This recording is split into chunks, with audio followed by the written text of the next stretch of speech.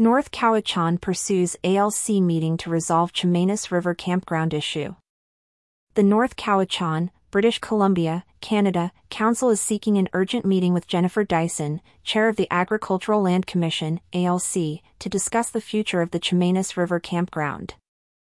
This step underscores the Council's commitment to addressing the challenges faced by the campground and its residents following the ALC's recent ruling, a late Cowichan Gazette report highlighted.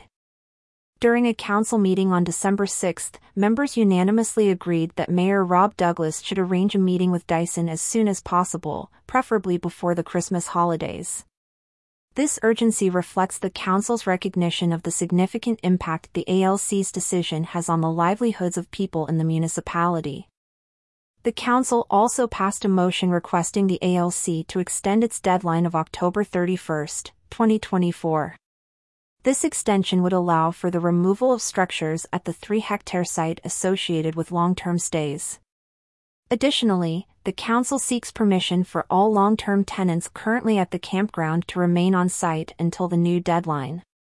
Mayor Douglas emphasized the importance of buying time for the few long-term residents, stating, "There are not many folks that are living there long-term, but we're trying to buy them some additional time in terms of continuing to reside on the property." The ALC's decision in October denied North Cowichan's application to exclude the campground from the province's agricultural land reserve.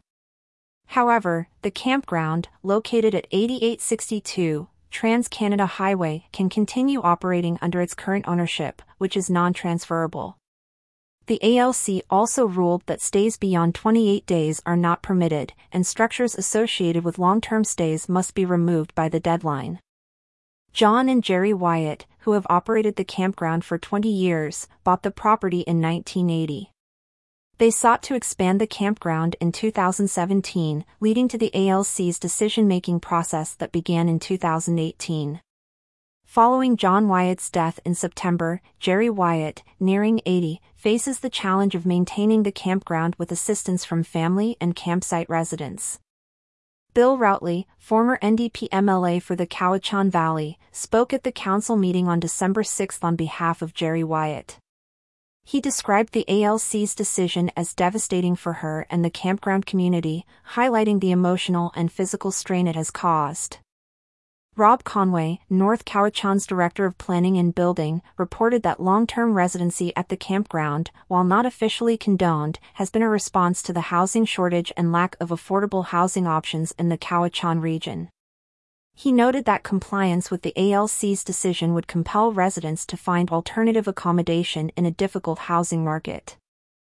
Count Bruce Findlay pointed out that the only way to appeal the ALC's decision is with new information. He questioned whether the province's recent decision to reduce short-term rentals in BC, which could remove hundreds of units from the Cowichan Valley, might constitute such new information. Mayor Douglas responded that this angle might be beyond the ALC's consideration scope. However, he committed to raising this point during the proposed meeting with the ALC chair. This situation at the Chemainus River Campground highlights a broader issue facing the campground and outdoor hospitality industry. The challenges of zoning regulations, land use changes, and the need for affordable housing solutions are increasingly relevant to campground operators. The North Cowichan Council's proactive approach in seeking dialogue with the ALC serves as a model for other municipalities and campground operators facing similar challenges. By advocating for extensions and reconsiderations, they demonstrate the importance of balancing regulatory compliance with the practical needs of campground residents and operators. The outcome of this meeting could set a precedent for how similar situations are handled in the future, potentially influencing policies and decisions that impact the campground and outdoor hospitality industry at large.